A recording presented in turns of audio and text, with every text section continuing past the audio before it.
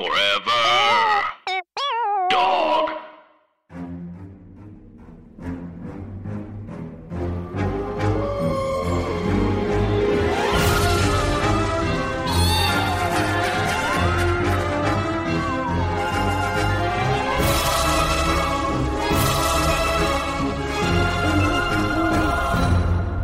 Hi, Anna. Hi, Andrew. Hey, everybody else. And thank you for listening to our damn podcast. Scary stories to tell on the pod. Tell on the pod. If you couldn't now, tell. For me, we said it at the same time. I nailed it.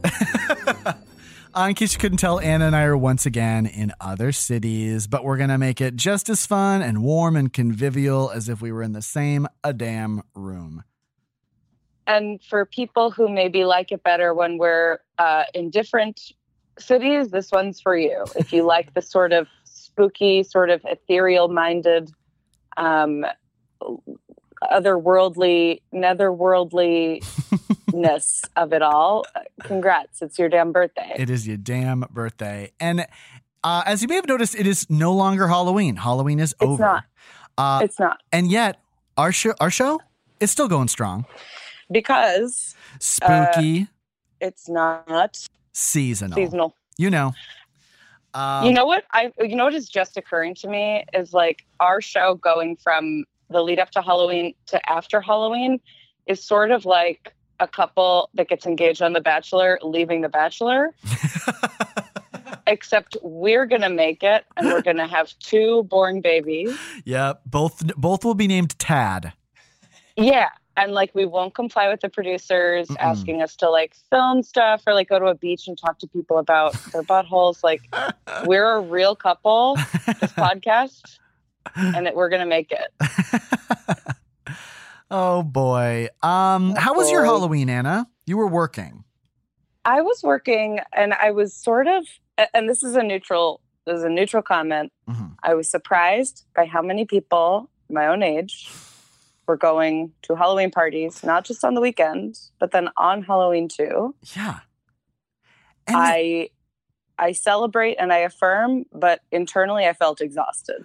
I am stunned by the amount of Halloween parties that happened on Friday and Saturday. I was like, no. I love Halloween, but we can't, it's not then anymore. It's not then anymore, people. This was a 16-day Halloween. So a whole lot has happened since our last episode. Hannah and I went to Not Scary Farm. We did. Which was so fun. They're really good. I was worried that it would be too scary and too well produced and like designed by psychotherapists to, really rattle your kidneys off. But it was just the amount of sort of shitty, homemade goodness that I was looking for. And I thought it was very inventive and earnest. I thought all the performers were really, it was kind of like if a church group were given $1 million. And so it's like, they're all like super into it. I really highly recommend it. It was such a blast. Also I love a non-IP haunted house, and the themes were bonkers. I mean, really, really like haunted ocean, haunted feudal Japan. That was, potentially, we all kind of went through that one being like, oh, this feels not great, but a lot of creative stuff that happened. Oh, yeah. There were some Logan Paul aspects of that. There were some heavily Logan Paul aspects of that. And I won't go into it. I was a moment of great emotional catharsis in one of the haunted houses was there was sort of an alien one, like an alternate dimension breaking through into ours. And you walk into like a high-tech surgery center, and there was just a complete, like an exploded body on an operating table. And then it was that aliens were bursting out of people's bodies and that all the people were dead. Yes, but the part that really got me was there was a robot, like not a person in a robot costume, like an animatronic robot, kind of gyrating over just the most dead prop body going, I will save this patient. I will save this patient. I will save this patient. And actually, I was like, that poor robot. Like, it really made me I really felt it was a Wall-E moment. I really felt for the robot. Oh my God, it destroyed me. And it also like, that is me when I'm like, no, I think this sketch about like a call center called poopoopp.com where like they're all talking about like Me Too stuff. I think it can work. I'm working on it for like 11 hours. Oh my God. That's me, baby. That's me, baby. Yeah, but it was so much fun. Yeah, I just now, Anna, I'm coming from having just seen The Lighthouse, which was a very spooky movie. Is it? I missed the part where this was a spooky movie. I thought it was like a words movie. No. Well, it's a bit of everything. It's from the same director who did The Witch, so it's very much in that vibe where it's like a lot of psychological horror. Everyone's kind of gross. It's a period film. I have to say, like, Willem Dafoe is amazing and can make his face look so scary that there were moments where I was like, is that CGI? And it wasn't. He's just that craggy in real life, you know? I have a Willem Dafoe story. I don't know if it's interesting or not, but long story short, I saw him in the West Village and I thought it was like a man who like lived in a boxcar and like rode the rails and was just looking at him because I was like, I can't believe he was carrying like 8 plastic shopping bags in each hand, just like so many groceries. Oh, wow. And he was like clomping along and I was just looking at him like, this is such a striking looking person. And then he looked up at me and made a face like, what are you looking at? And like did what are you looking at with his hands a little bit. And in that moment I realized, oh my God, that's Willem Dafoe. And it's like he knows what you're looking at. Even if he wasn't famous. He thought I was looking at someone for being famous. And I was like, this man has a hot air balloon in his past somewhere. He's got a story to tell. Oh, yeah, but he's really good. And I have a lot of respect for Robert Pattinson for doing all these weird ass movies because he gets them wide releases. Like he does all these like strange films and he gets them wide releases, which I think is really great. And then people who would never have seen like an art house movie about like loss and toxic masculinity in the late 1800s in Nova Scotia are like seeing a movie about that. So I give credit.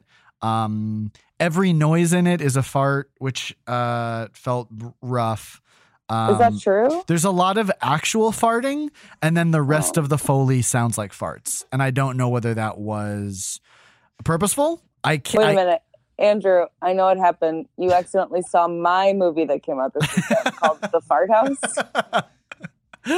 And it's just like a mumblecore slice of life autobiographical. Yeah, Anna, you're about my apartment. Yeah, your drag king persona, Willem Dafoe, is really it's something else. Oh no! Now the pressure's on for me to think of a fart pun for Robert Pattinson.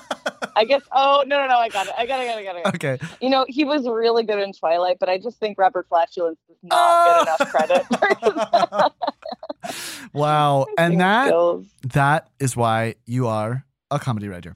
And you actually got to take my workshop. Yeah. Okay. We said we tried to get today's episode down to a half hour. I know. Think we're on a good job. We haven't said anything about ghosts at all. Yeah, we keep the first 11 minutes like strictly 11 minutes to farts and then nothing else.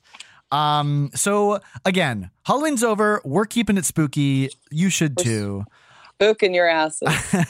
And Anna, it is your turn to read a scary story. It's my turn to read a scary story. And this one I feel like is sort of, it's a good transitional scary story from Halloween to year round. It's like a good argument for it don't got to be pumpkins for it to be ghosts. It don't got to be pumpkins, yeah. You don't need anything orange for this story. This one, it's not in like the traditional ghost pantheon, but it is a story that has always and continues to this day to scare the hell out of me. Oh. So I'm being brave by reading this to you. You're welcome. Great. This is from the third book, Scary Stories 3, More Tales to Chill Your Bones by Alvin Schwartz, drawings by Stephen Gamble. And the story is called The Wolf Girl. Love this one. Oh, and this is one. Wait, I'm sorry. We didn't talk at all about how Paul F. Tompkins did our podcast last week. Oh, yeah. That was a goddamn delight. He is so fun. He just a treat. Thank you, Paul F. Tompkins. Just the nicest person. And also like immediately came in and I felt like he was an old friend. He just has that like immediate skill of seeming so comfortable and so affable. And yeah, he just has this wealth of amazing stories. And he's such a good laugher too. The best. Can't it say was enough so nice great. things. You'd never know that he took out a knife and stole our wallets right as he was leaving the studio. The moment after. Yeah. Yeah, he really immediately after. Yeah, he sent a picture like from my grandpa's gravestone and was like, "Do as I say, or you don't want to see what'll happen." And I wired him $500. He loves Western Union. Okay. Anyway, but the reason I bring up Paul is because this story is, as something he pointed out, it's written in this sort of like, well, travel on down south, that I feel stupid and I refuse to lean into what they're asking me to do. So I'm just going to read it in my very much Northeastern voice. Okay. The Wolf Girl. Travel northwest into the desert from Del Rio, Texas, and eventually you will come to Devil's River. Great opening. Yeah, I love this. In the 1830s, a trapper named John Dent and his wife Molly settled where Dry Creek runs into Devil's River. We have 2 characters with first and last names. That's huge. John Dent, Molly, great. And we know where they live, and we know where they came from. Dent was after Beaver. Oh. Hard to know. Dent was after beaver, which were plentiful there. Oh boy. We're all going to leave it on the table. We can imagine the sorts of things we would say. Like, oh, what is this? The East Village on a Thursday? Like, we don't have to go into it, but just know that we could. Okay. He and Molly built a cabin from brush, and near it, they put up an arbor to give them shade. Okay, sounds great. Mm-hmm. Molly Dent became pregnant. Brag. Okay. They've been fucking in this house made of twigs. It's amazing that anyone did anything back then to be less comfortable than they already were. You know? Like to live so miserably and then be like, time to risk my life by bringing another person into the world. They don't know that cum makes a baby, so they thought it was kissing. There was no way for them to avoid. They thought it was just a charming, like, what's the word when you like sew something into, like sew a message on like monogram? Monogram? Yeah, is that it? Or like cross stitch? Like, cum makes a baby sounds like something that would be like on a cute thing that would like be. Oh, yeah. But cross like, stitch. But spelled COME. You know, that you'd think like, oh, that's just an old timey, like, cum makes a baby, you know? Etsy, get to it. Do your work. I'll think of what it's called. Anyway, sorry. Anyway, Molly's pregnant. When she was ready to have their child, sorry, because, you know, men are fathers too. Thank you. John Dent raced on horseback to their nearest neighbors several miles away. My wife is having a baby, he said to the man and his wife. Can you help us? They agreed to come at once. As they got ready to leave, a violent storm came up and a bolt of lightning struck and killed John Dent. Oh. The man and his wife managed to find his cabin, but did not arrive until the next day. By then, Molly Dent was dead too. Oh my God. I forgot this part of the story. It's so, to be a neighbor trying to help someone and then that person gets struck by lightning, it's sort of like, I don't know. It's incredibly rude. I know. I can't imagine anything more. Like, I get stressed out when someone's like, hi, sorry, can you hold this bag of groceries while I open my trunk? I'm like, I don't know. Like, what if I drop it? But like, my wife is pooping, son. Oh, to be struck by... dead now. That's hard. You gotta think you made God mad somehow. You know? Yeah, God is a beaver, and this is how we learned. God is a beaver. I'm gonna ride it all. What's funny is I was trying to sing Pink's God is a DJ, and instead I got stuck in Life is a Highway. Much more similar songs. A DJ, I'm gonna ride it all night. Okay. All right. To be like, I'm dead. Can you go find my twig house with my birthing wife is Right. incredibly My birthing wife. Okay. It looked as if she had given birth before she died. So classy to not say what they were looking at in order to. Ew. Yeah. She splendid.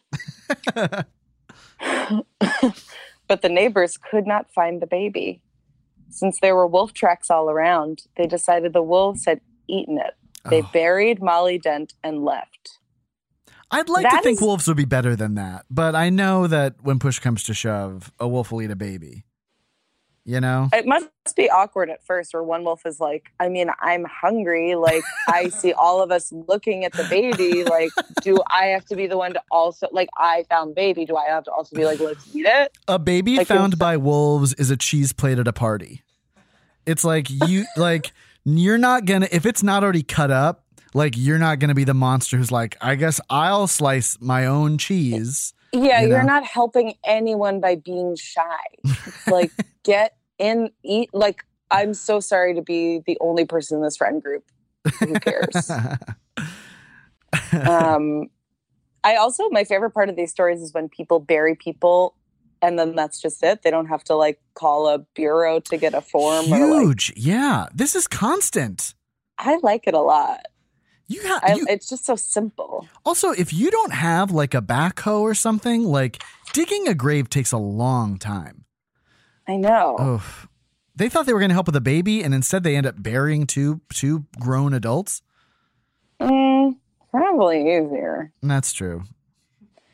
A number of years after she died, people began to tell a strange tale. Some swore it was a true story. Others said it never could have happened. And then there's two spaces or two returns. I just learned it's called a return. The little like a symbols. Space. Yeah. No. Like there's space in between the paragraphs. Oh, okay, yeah. Someone called that a return, and then I didn't know what it was, and then a whole room of people thought it was weird. But anyway, in the middle of it, there's a little asterisk. So there's like a new Yes. Okay. The story begins in a small settlement a dozen miles from Molly Dent's grave. Early one morning, a pack of wolves raced in from the desert and killed some goats. Such attacks were not unusual in those days. But a boy thought he saw a naked young girl with long blonde hair running with the wolves. Uh-oh. A year or two later, a woman came upon some wolves eating a goat they had just killed. Eating the goat with them, she claimed, was a naked young girl with long blonde hair. That's a classic. What? That's a classic, ma'am. Just want to throw that in there. That's going to go ahead and be a ma'am. I'm sorry, ma'am. Ma'am. Approaching as so many wolves are eating a goat, and a young woman is burying her face in goat and approaching slowly. Ma'am, I'm sorry. I'm so sorry, ma'am. My first note is clothes. My second note is goat. My first note is clothes. My second note is goat.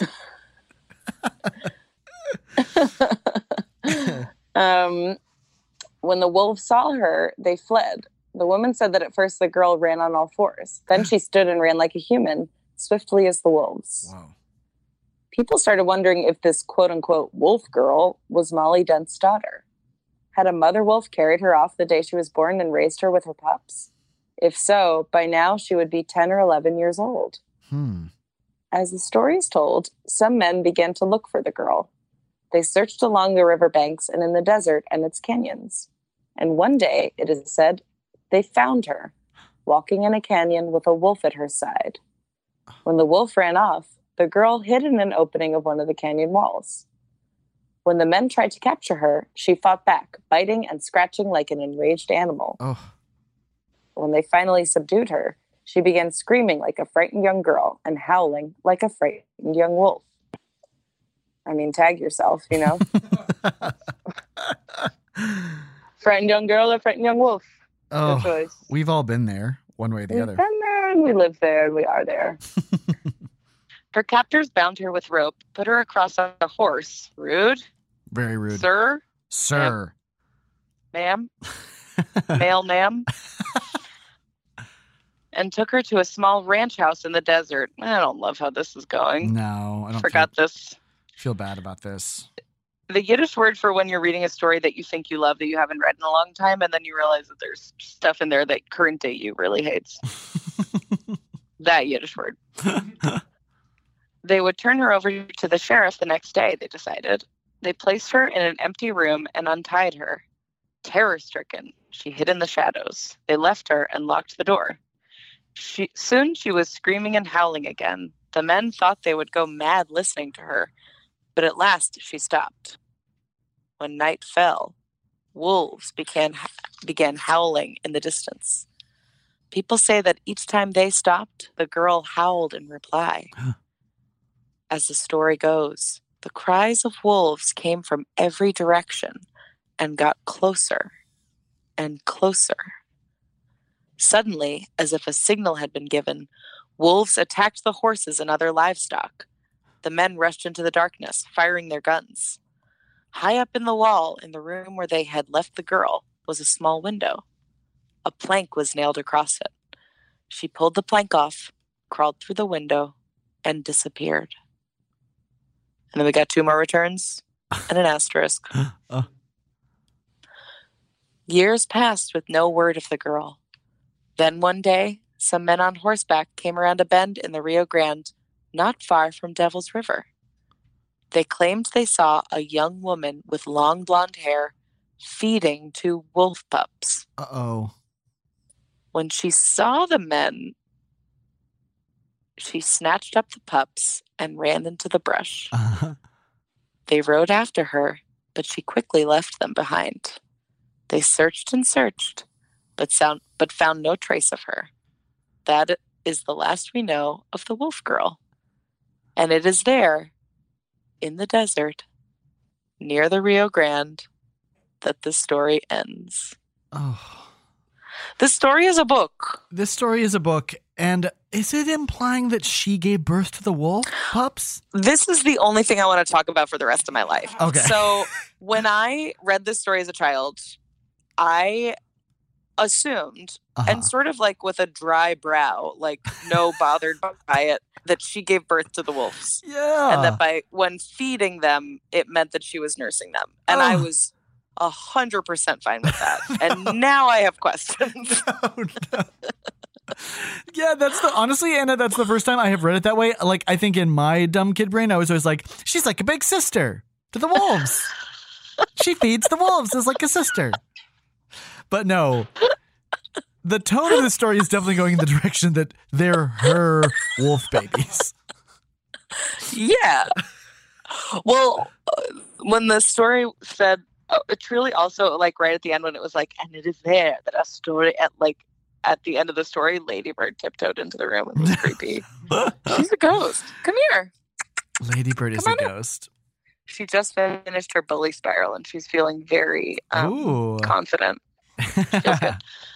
Oh my God. But yeah, this story's crazy. It also, I think I read the story and was like, this is a true story. That was my assumption. Oh yeah, easily. Oh, can we talk about the illustration? Yes. Oh yeah. So I was going to say the illustration. So there's 2 illustrations in the story. Yep. The pre-story has the brush house that John and Molly Dent lived in. It just seems like the kind of couple that would say, we're pregnant. And it's made out of like Stephen Gamble roots. And there's the arbor, like the little patio, and then a spooky dark door, and then one window that has lights on inside, which I have questions. Me too. And then in the sky, the clouds look like a big spooky monster sucker face that's like chomping, or I guess wolfy. Yeah, one could say definitely beastly at the very least. Yes. At the very leastly. And then on the next page, it's another one of these drawings that's sort of like exactly what's happening. It's a girl, and she is snarling, and she's on all fours, and she's got sort of long, shaggy, like a long-haired, like a collie sort of hair. Yeah, all and over. Her hind leg looks like a dog leg. And she's covered in Stephen Gamble roots. And there's a moon in the distance. And she's snarling, and her eyes sort of look like they're yellow. It's black and white, famously. And there's like fog around her feet. and she looks a little bit like a Klingon. Yeah. Like she's snarling her nose and it looks like wrinkly. In my head, it is a strange synthesis of a kind of June Squibb face, but also something about this image reminds me of Sia. Oh, yeah. It's kind of a Sia look. Not, Sia's obviously much more like styled. But this is like a full body hair look. Yeah, big hair. It's more wig than you were expecting. Yeah. That's going to be the name of my stage show in 40 years. Yeah. More wig than you were expecting. And you were expecting a lot of wig. You were. Andrew, what scares you about this story? Okay. Very scared of the idea of finding a dead pregnant woman whose baby is gone and seeing signs of wolves around. That's very scary. Very scary. The narrow line between human and animal scares me a lot, Yeah. Don't love that. The stories about like there was like a feral child found in Russia. I feel like every feral child story I've ever heard always is from Russia. Maybe because there's a lot like people can live way out in the middle of nowhere potentially. Yeah, totally. It's like there's less. You're not getting any real care from like government, I guess. I don't know. Yeah. What about you? What scares you? Like the idea of a feral child. Like I'm also my biggest fear is going permanently crazy, and like I'm afraid of how the human mind is so moldable like this that like if you're raised by wolves, you are one. Oh, I know. And that like there's just no fixing that really. It's just scary. Who would you cast? Who would I cast? I love the idea of June Squibb in a mocap suit. Feels right. Now I'm a wolf kid. I'm a wolf. Oh, June, there are no lines. I know. Don't record me. It helps me. You can shoot around my mouth. Yeah, June Squibb and mocap would be good. What do you think? Oh gosh. I don't know.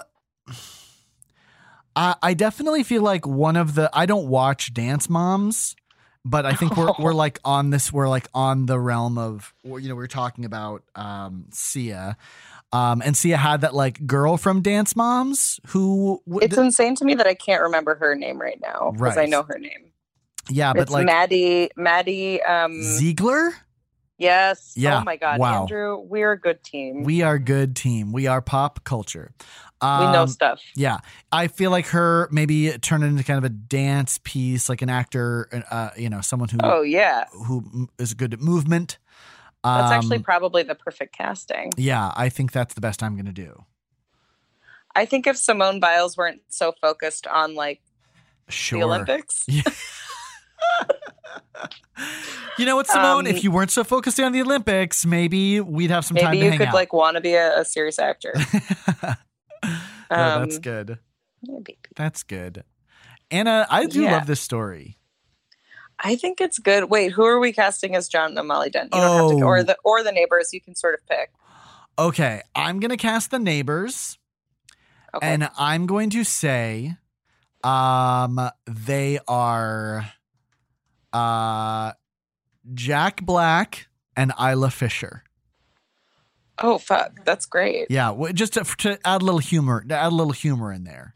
You know? I was thinking, I guess the first person's name is Nick Offerman. Oh yes, and the second person's name is Megan Mullally. There we go. Oh, that's much better. That's much better. I like that because Nick Offerman's like an outdoorsman, a pioneer. Yeah, I could see him burying a body that he found. And I'd love to see the reaction shot of Megan Mullally when the guy gets struck by lightning. Oh Christ! Well, great. Yeah, or finding the people. She still has a martini glass. This day. I swear. This is why we shouldn't have neighbors. Then I guess John and Molly Dent would be like maybe a couple from a reality show or something. Oh yeah, no, that'd be great. Like Flavor Flav and Pumpkin. Yes. Yeah. Correct. Yes. Whatever happened to Pumpkin? She's the one who spit. I assume she's great. She's the one who spit on New York. No, spit on New York. Famously. I just assume they're both dead. No, there are very few survivors of VH1 circa 2004. What if no one noticed that every single person who was on Flavor of Love is currently dead?